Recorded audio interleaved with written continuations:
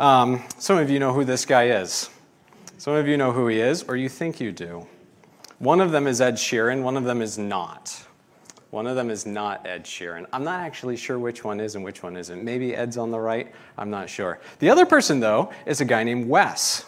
Wes Byrne looks identical, just about, to Ed Sheeran. So Ed Sheeran, you know Ed Sheeran, he's a famous, very popular singer right now. Wes is just like you and me, just a regular person. But he's a big Ed Sheeran fan, and he looks just like him. So there was a concert that he showed up to in Manchester, England, and he started causing a fire hazard because so many people wanted to take a picture with him or get his autograph. And he was just there with his sister and his nephew trying to watch the concert, and he had to be moved from his $86 seats to over $1,000 seats by security because he was causing a problem. Well, Wes knew this. He knows that people recognize him and think that he's Ed Sheeran all the time. So he has a dilemma. He has to act and walk in such a way, live his life in such a way that he represents Ed Sheeran well, because he really could destroy his reputation. If he lived or said something in a way that wouldn't be fitting with how Ed Sheeran would act, he could destroy Ed's career. So he has to live his life very carefully. He has to watch the things that he says and watch the things that he does. How much more so for us as Christians? We are to be imitators of Christ. We are to look like Christ, to sound like Christ. When other people see us, they should see Jesus. They should see Jesus in the things that we're doing, the things that we're saying, and we should never do anything that would tarnish that reputation of who Jesus is. We have to be oh so careful in the way that we walk in wisdom towards outsiders, those that are outside the church who are not yet believers. We have to be oh so careful in the things that we say, that it's seasoned with grace. We may not have quite the same situation as Wes and Ed here, but we still have to be oh so careful. Let's look at verses 5 and 6 of chapter 4. I say this. I put my glasses on so I can actually see what it says. There we go. Walk in wisdom towards outsiders, making the best use of the time. Let your speech always be gracious, seasoned with salt, so that you may know how to answer each person. Let's start with verse 5, and we're going to take this really in two pieces. But we need to walk wisely before this world. We need to walk wisely. 3 words that we need to understand as we first come to this first part of verse 5. We need to understand walk, wisdom, and outsiders. We need to understand, what do those words mean? Our walk. So first, what is our walk? It's not the way that we're moving. It's the way that we are living. It's the way that we live in front of people. It's the way that we live when nobody's watching. That's our walk, how we live our life. So that's what's to be understood when walk is said here. We see that in other places as well, as Paul is talking, but it's the way that you live your life. We're to walk in wisdom. Wisdom can be understood as the quality of having experience, knowledge, and good judgment. All 3 of those coming together is wisdom. I think Paul has good judgment as one of the primary thoughts as he's using this word wisdom, good judgment. You can have knowledge, but not use that knowledge with wisdom. If you have wisdom, you're using that knowledge and that experience with good judgment. That's how we're to be walking. We're to be walking with good judgment, using our knowledge and our experience well, in wisdom. And finally, outsiders. There's that 3rd word that we have to understand. Outsiders is all through the Old Testament. It's all through the New Testament. When we see that word in the Old Testament, that word is being used for anyone who is not an Israelite, anyone that's outside of that people group of Israel. They're outsiders. They were to be excluded through all kinds of different things. They were not part of the people of Israel. So they couldn't partake in certain things. They couldn't participate in certain things. That outsiders, people not part of the people of Israel, that was used to exclude people. When we come to the New Testament, though, we see outsiders being used as a designation of who they are. They're not yet a part of the church. They're not yet believers. Outsiders. It's not a means of separation. It's a means of just understanding who they are and where they stand, and to know how to properly act in front of them. Paul gives us a good example of that idea in 1 Corinthians as he's talking about these believers in the Corinthian church, and they're speaking there in their churches, but they're using the gifts of speaking in tongues and prophecy.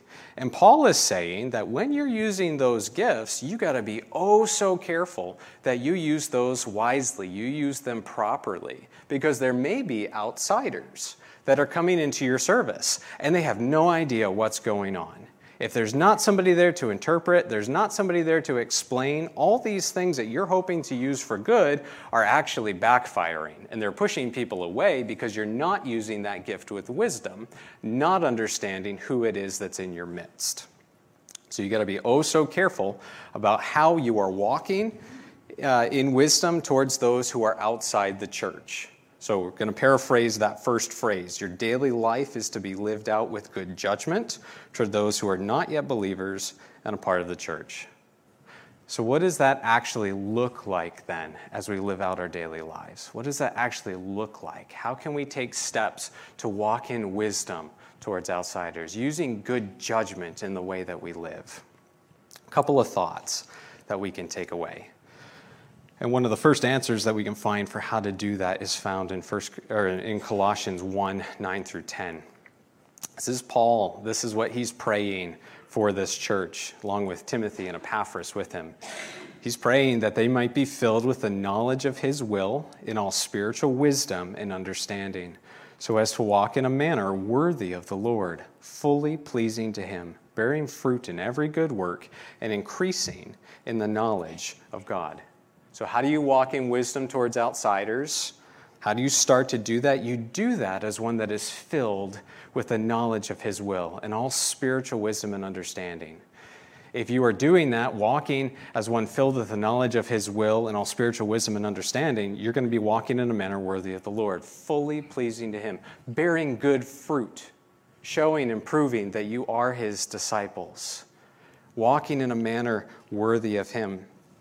You're seeking to live a life pleasing to God, bearing fruit that demonstrates that. So often, we might joke sometimes and say, well, the answer is Jesus. Well, it really is Jesus here. You're to be walking in a manner worthy of him, seeking to honor him in everything that you think, you do, and you say. You're to be imitating Christ. And really, that's where we have to start with all of this.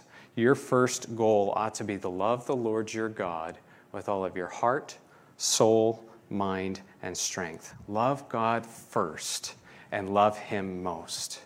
Jesus says the next part of that then is you love your neighbor as yourself.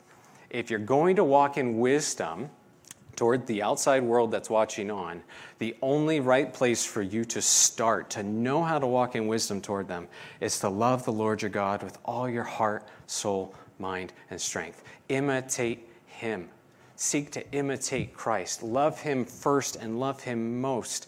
And then you can love your neighbor as yourself. If you're not loving God first and loving him most, you won't be able to love your neighbor. Not properly. Not in the way that you should. So if you're going to love the Lord your God with all your heart, soul, mind, and strength, very purposefully, very intentionally, you need to be spending time in God's word. You can't live your life imitating Christ if you're not spending time in his word knowing what he says to you. Now that's going to look different for every single one of us. It looks different for me at the point of life that I'm in than it does for Brian and the point of life that he's in. It looks different for Pastor Mark and where he's at than it does for Steve Tinsley. But each of us ought to have a specific time that we are in God's word purposefully. Not sporadically, not spasmodically. That was a word we used last week. We're going to keep that going as long as we can. Purposefully. You've built that into your life. If you want to be imitating Christ, you have to know what he says. You can't love God with all your heart, soul, mind, and strength and love your neighbor as yourself, walking in wisdom towards this outside world, unless you're letting the word of God fill you. Touch your heart, touch your mind. That idea is going to show up again later as we talk about the words that we use and what's coming out of the abundance of our heart. If God's word is filling your mind and filling your heart, that's going to overflow into the way that you're living your life. if you don't get anything else out of this sermon, because some of you are going to fall asleep soon. That's just how it's going to be. You know who you are. Some of you are going to fall asleep. Get this. Take this away from this sermon. Spend time purposefully, intentionally in God's word. Let his words fill you. Let his words overflow then out of you so that the world watching on doesn't see you, they see Jesus. So that's the first thing we can take away from this. Second thing is that we need to walk in wisdom towards outsiders by being oh so careful and intentional about the way that we live. That kind of feels and sounds like a no-brainer, but sometimes we just kind of go into things without thinking about it. We just walk into life without really paying attention and really guarding ourselves in what we say and what we do. We have to be intentional and purposeful about how we are interacting with this world, because they have a very real idea of what they think Christians are. They have views and ideas on just exactly who they think we are and who Christians are. So let's take a look at some of those. First, how do we feel about ourselves as Christians?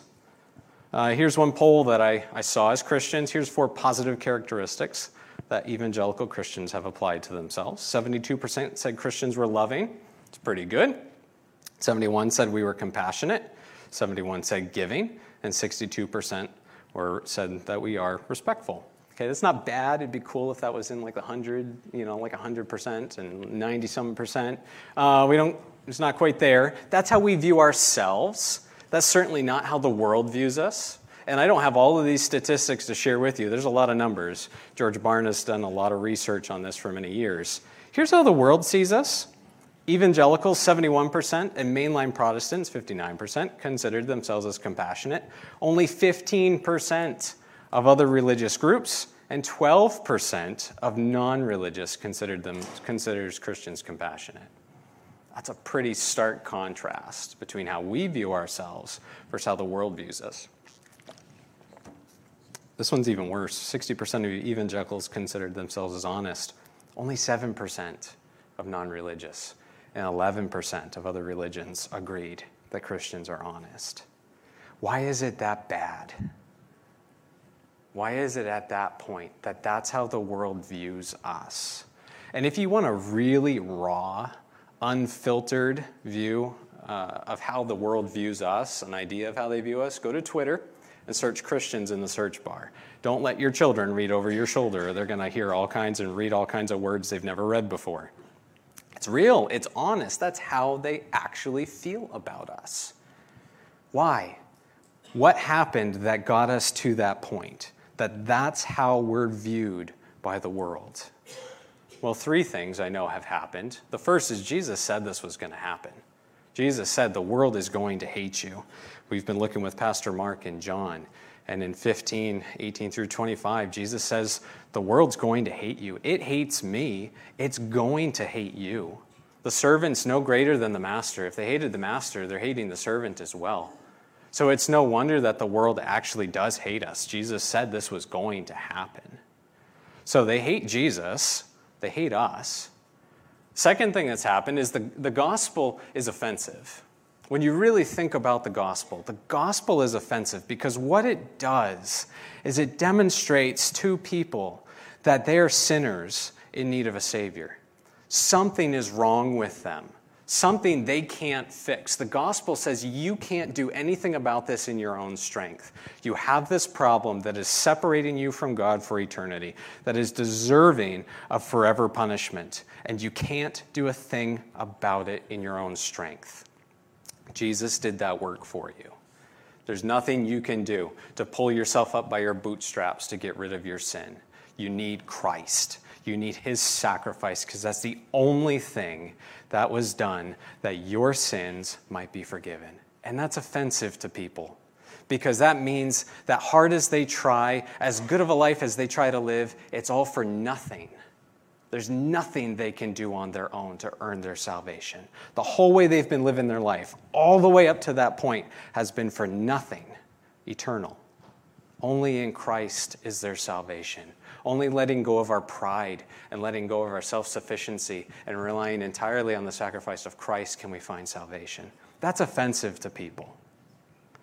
The third thing that happens. First, Jesus said this is going to happen. Second, the gospel's offensive. The third is sometimes we do dumb stuff.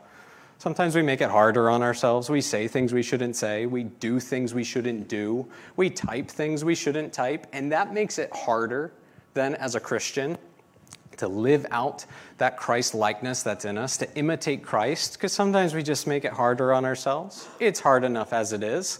We don't need to make it harder. We don't have to make this any more difficult than it already is. So we have to be careful then how we walk before people. We have to be careful to walk in wisdom. One more passage that we're going to take a look at, and then we'll move on from this idea, is 1 Corinthians 10:23 through 11:1. This can be part of your homework. I always give homework, so this might be one of them. This is Paul talking to the Corinthian church, and what he's talking about here is not offending the conscience of somebody else, not purposefully offending the conscience of somebody else. So here he is talking to this Corinthian church, and in their day, the meat that was served in the market most often had already been served to idols as a sacrifice in some way.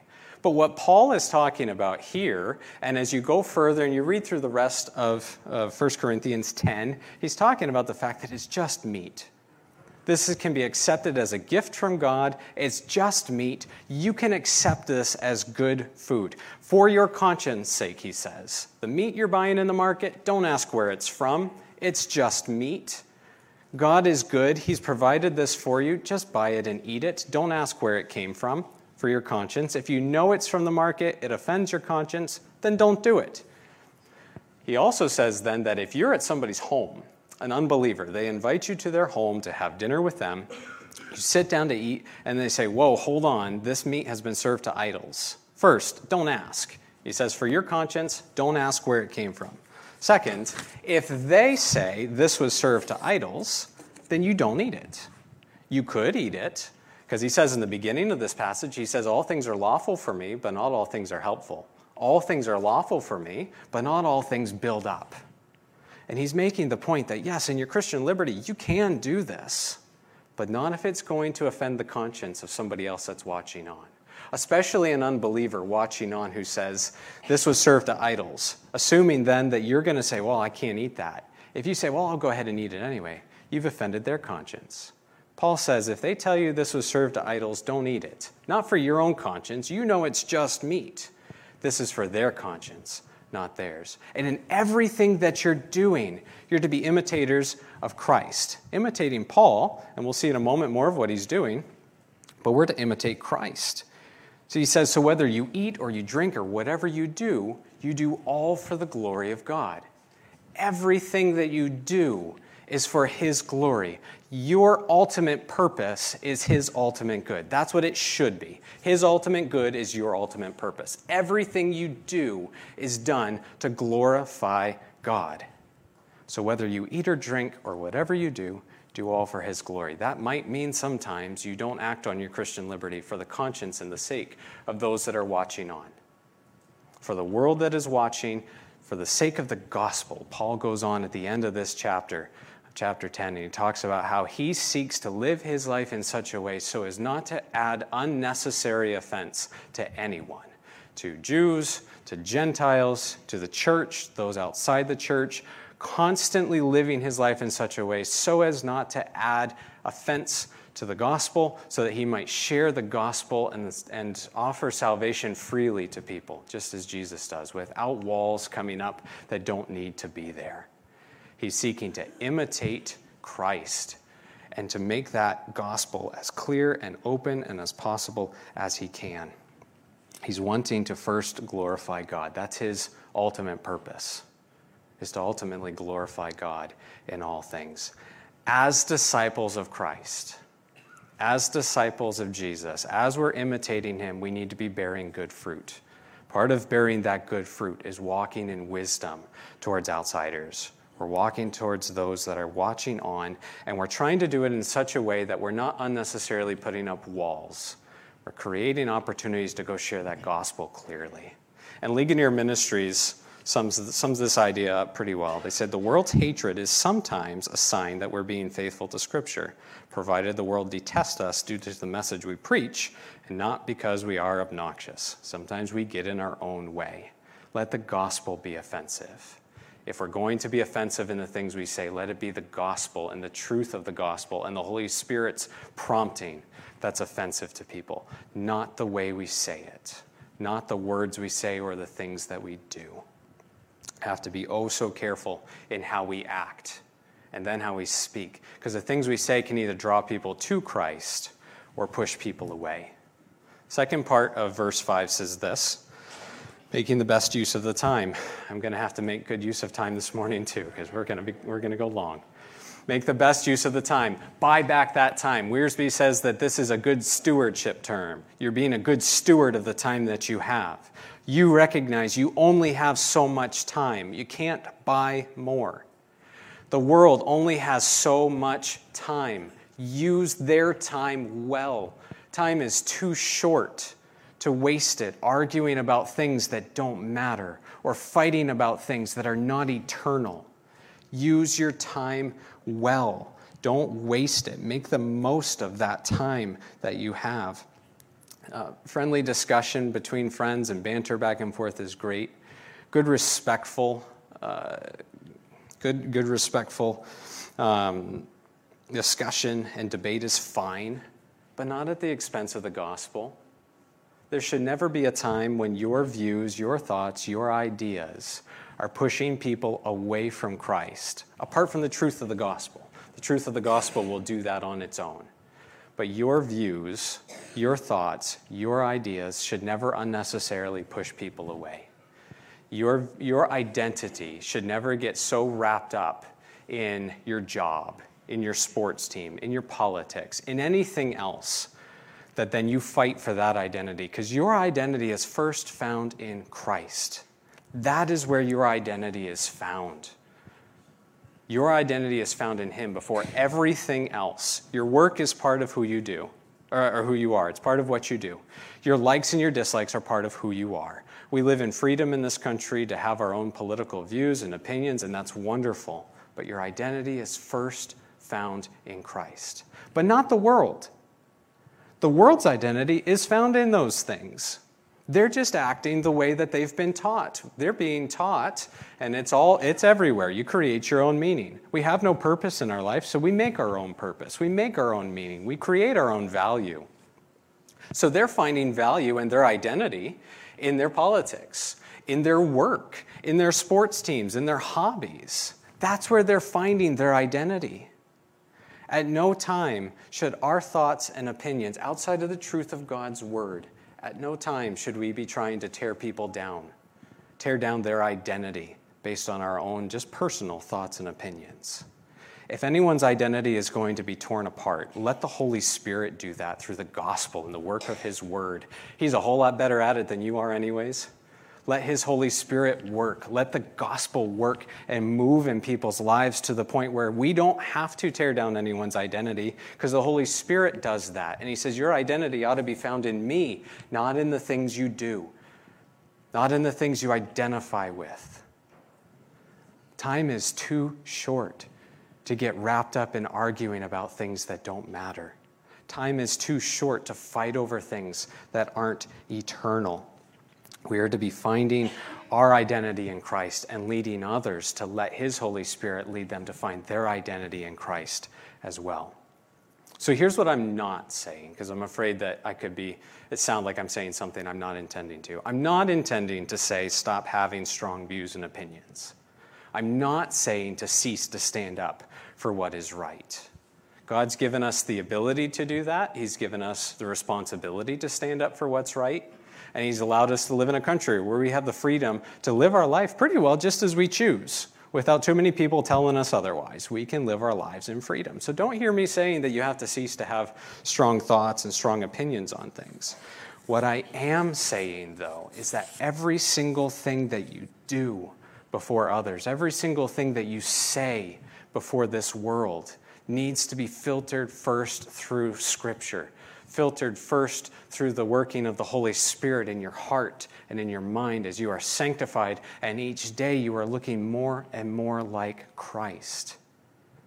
So you can still have strong views and strong opinions, but you're walking in wisdom. You're knowing how to use good judgment then on how you're living that out before others, because you're letting God's word fill you in your heart, in your mind, and then that's coming out in the way that you live. Let God's word be that filter. Be a good steward of the time that you have, because you only have so much. You have to walk in wisdom towards this world. Walk wisely. In the way that you walk, you either draw people to Christ or you push people away from Christ. Walk wisely before this world. We also need to speak wisely before this world. Verse 6 says this: "Let your speech always be gracious, seasoned with salt, so that you may know how you ought to answer each person." The older I get, the more I've come to realize that I have this great loathing of being hit by a car on my bike. Believe it or not, I really detest the idea. And that's happened several times. I have been hit by cars several times on my bike. So I get a little bit twitchy and a little bit nervous at times when somebody's driving beside me or ahead of me or whatever, and they do something erratic, make me have to respond quicker than I probably should, make me have to, go up on the sidewalk when I didn't need to, or just being rude or whatever to me. You can understand I might get a little bit twitchy and a little bit nervous when that happens. And a younger me might have responded in a way that I might have yelled something at them, I might have gestured, never anything explicit, anything like that, but I would have been angry to the point where you knew I was upset. You would have known that I was not happy with the situation that just went on. But I came to realize, as I was working for CEF, and as I was then doing more church work here, and then as I was thinking through my involvement with the cycling community, a lot of people know me. A lot of people know me as a Christian. And some of those guys on the cycling team know I'm a Christian and even know I'm a pastor. So the things I say and the things I do have a huge impact on those people. Even if the person that just about took me out and sent me to Jesus doesn't know me and I don't know them, somebody else watching on just might know who I am. Or me reacting and saying something in that way maybe could turn that person away from wanting to follow Christ. Maybe somehow they find out, yes, this person was a Christian. Oh, he's even a pastor. I could turn people away, especially think of my cycling community. I know a lot of guys all over the greater Portland area and beyond.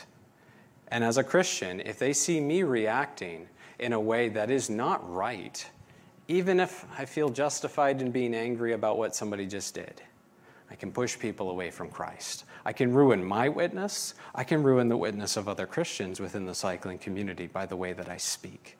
Have to be so careful. Have to use your speech graciously, seasoned with salt. That's what Paul says here in the first half of this verse.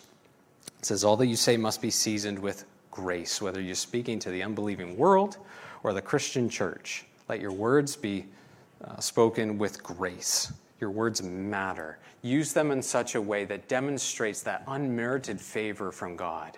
He showed you unmerited favor, his amazing grace. He showed that to you. Demonstrate that then to others in the way that you speak. Demonstrate to others in the way that you talk. Of course, if you're going to speak in a way that demonstrates grace, you have to first let God's word have touched your heart and touched your mind. God's amazing grace, let that flow through you. Let that flow out of you. Because out of the abundance of the heart, the mouth speaks. If you have negative and harsh things in your heart and in your mind, maybe they don't even come out all the time in your words, but they're there. You're thinking it. It's in your heart. You know it's there. It is going to come out at some point. Here's what Ephesians 4:29 says, let no corrupting talk come out of your mouths, but only such as good for building up, as fits the occasion, that it may give grace to those who hear. Corrupting talk can sound like all kinds of different things. It can be negative talking, it can be disgruntled talking, it can be cursing, it can be lying, it could be just talking bad about somebody. That's corrupting talk. That has no place in the Christian. If grace is first in your heart, remembering the grace that you've been shown by Christ, it's going to be so much easier to then speak with grace to the people that are around you. Not letting these things come out. Letting God's word fill your heart and fill your mind. And I said this all the time in Good News Club. When God's word fills your heart and fills your mind, it comes out in your hands in the way that you live. Let that flow out of you. Let God's word be what fills you so that it's grace that is seen. But that's not always how we react. That's not always the first thing. Words of grace and truth are not always what first comes out of our mouth when we are getting ready to go to church and your child slams your hand in the car door. That didn't happen this morning. It's just an idea, just a scenario. Those words are not the first things that come out of your mouth when you've hit your hand with a hammer. Words of grace and truth are not usually what first comes to our mind when we're driving in traffic and somebody cuts you off really badly and you got to slam the brakes on that everything in your back seat is now in your front seat. Words of grace and truth are not always what come to your mind first and come out of your mouth. Words of grace and truth are not always what come out of your heart and come out of your mouth when your boss takes that portfolio that you've worked on for weeks, gives it a 5-second glance and says, do it again.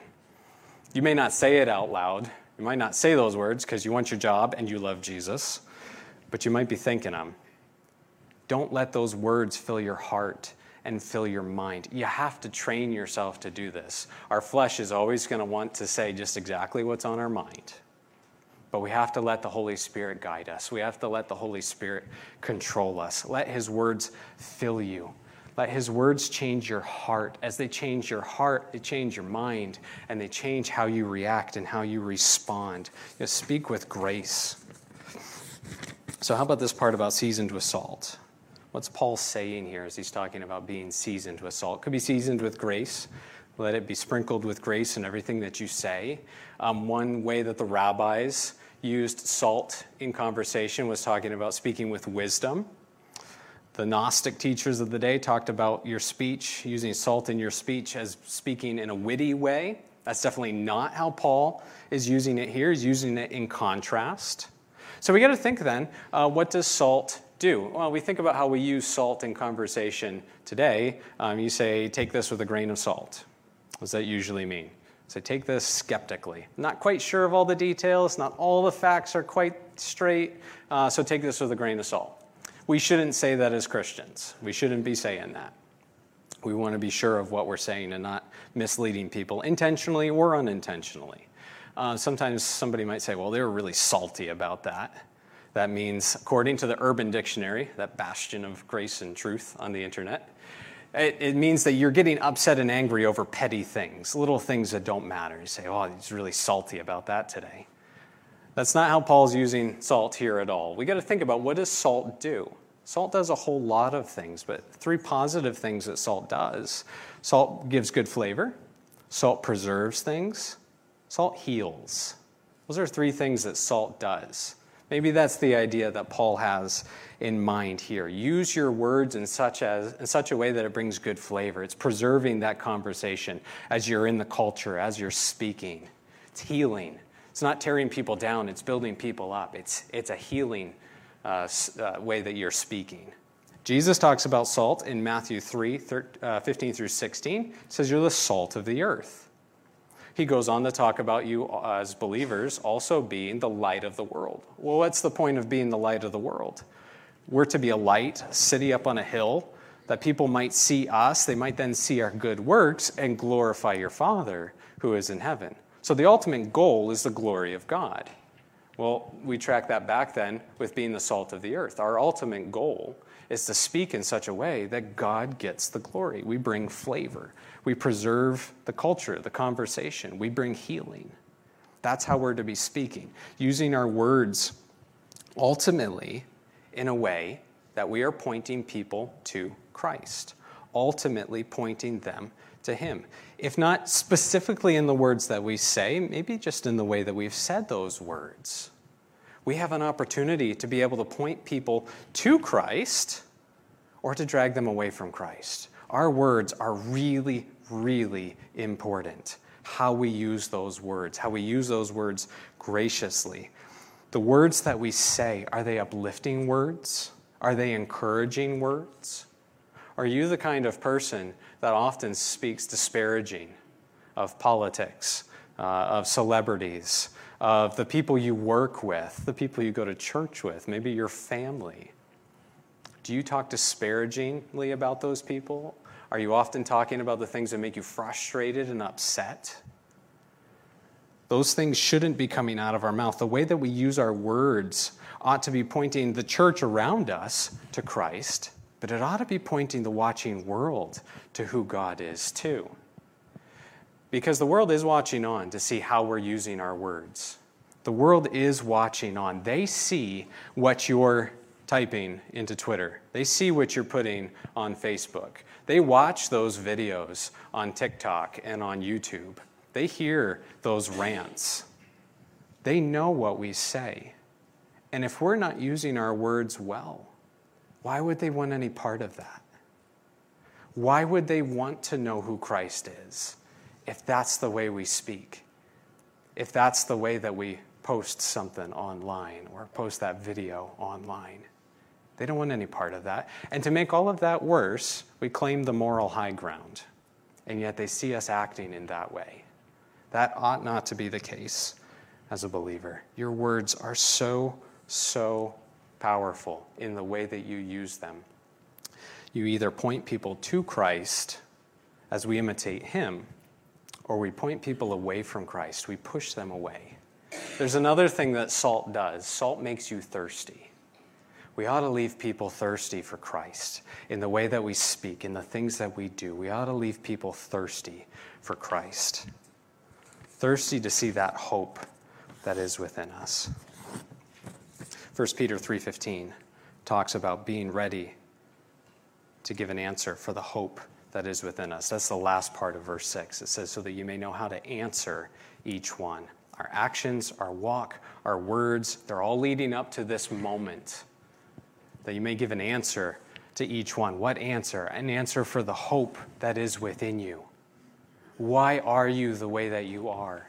Why do you live so differently from everyone else? Why do you speak so differently from everyone else here at the machine shop? Why do you act so much differently than everyone else in this business? You don't cheat on anything. Why are you so upright? Why are you so moral?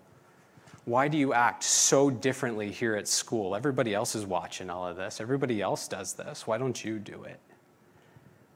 You're to be ready to give an answer for the hope that is within you. You should be living your life in such a way that just as Paul was looking for open doors for the word to go forward, just as Paul was seeking to then see God's word and the gospel go forward, that you're then ready to give a good, clear, simple explanation for what the gospel is. How you walk, how you talk before this world will determine whether or not you actually have an opportunity to truthfully, to honestly give an answer for the hope that is within you. Because people are going to ask you. People are going to ask you questions. And sometimes people ask you questions, and they might be asking, well, what makes you so different? And maybe they're asking just to be able to have another argument. That does happen. Somebody's going to ask you a question. They're looking for ammunition for the next argument, the next fight. That's going to happen. Some people ask you questions, and they're asking because they're just making small talk. Well, okay, interesting. That's what you believe. They're not really looking for a solid answer. But you are going to get people who are asking very honestly, very seriously about this hope that you have. You're to be ready to share an answer for the hope that you have within you. The mystery of the gospel, the mystery of Christ, which is Christ in you, the hope of glory. In the way that you walk, in the way that you talk, the things that you do, the things that you say, you ought to be able to then walk in that good testimony to be able to share the gospel faithfully. And if you don't have a chance to share the gospel faithfully, perhaps you're setting up that person for the next Christian they run into. They remember that interaction they had with another Christian, and then they want to know, why are Christians so different? Why do they act differently from everybody else that I know? We have to be oh so careful to walk wisely in this world before outsiders, making the most of our time, speaking with grace, speaking with truth, ready to give an answer to each one. Two things, not three things, two things. we'll take a look at here, and then we'll be done. First thing that we have to take away this morning is how you live and how you speak before unbelievers has massive implications for their eternity. You have no idea if they will ever have a chance to speak to another Christian again. How you act and how you speak before them can either draw them to Christ, be thirsty for more of what you have as you imitate Christ, or it can push people away. Be oh so careful how you walk before this world. It has massive implications for their eternity. You're not responsible for their souls. God is the one who saves, but you have a chance to draw people to him or to push people away. Be oh so careful how you act. The second thing we have to remember is that your goal is going to determine your outcome.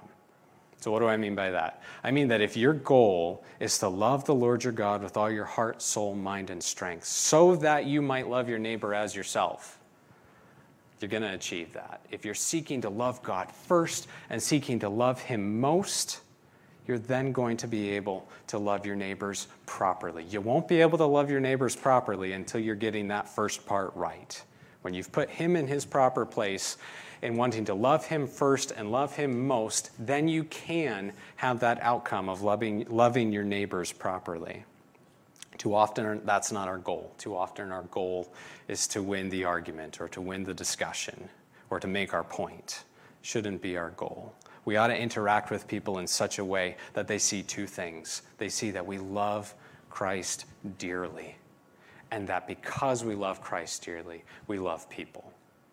Those two things ought to come out of how we interact with people. First, they ought to see how we live before them in such a way that we draw them to Christ.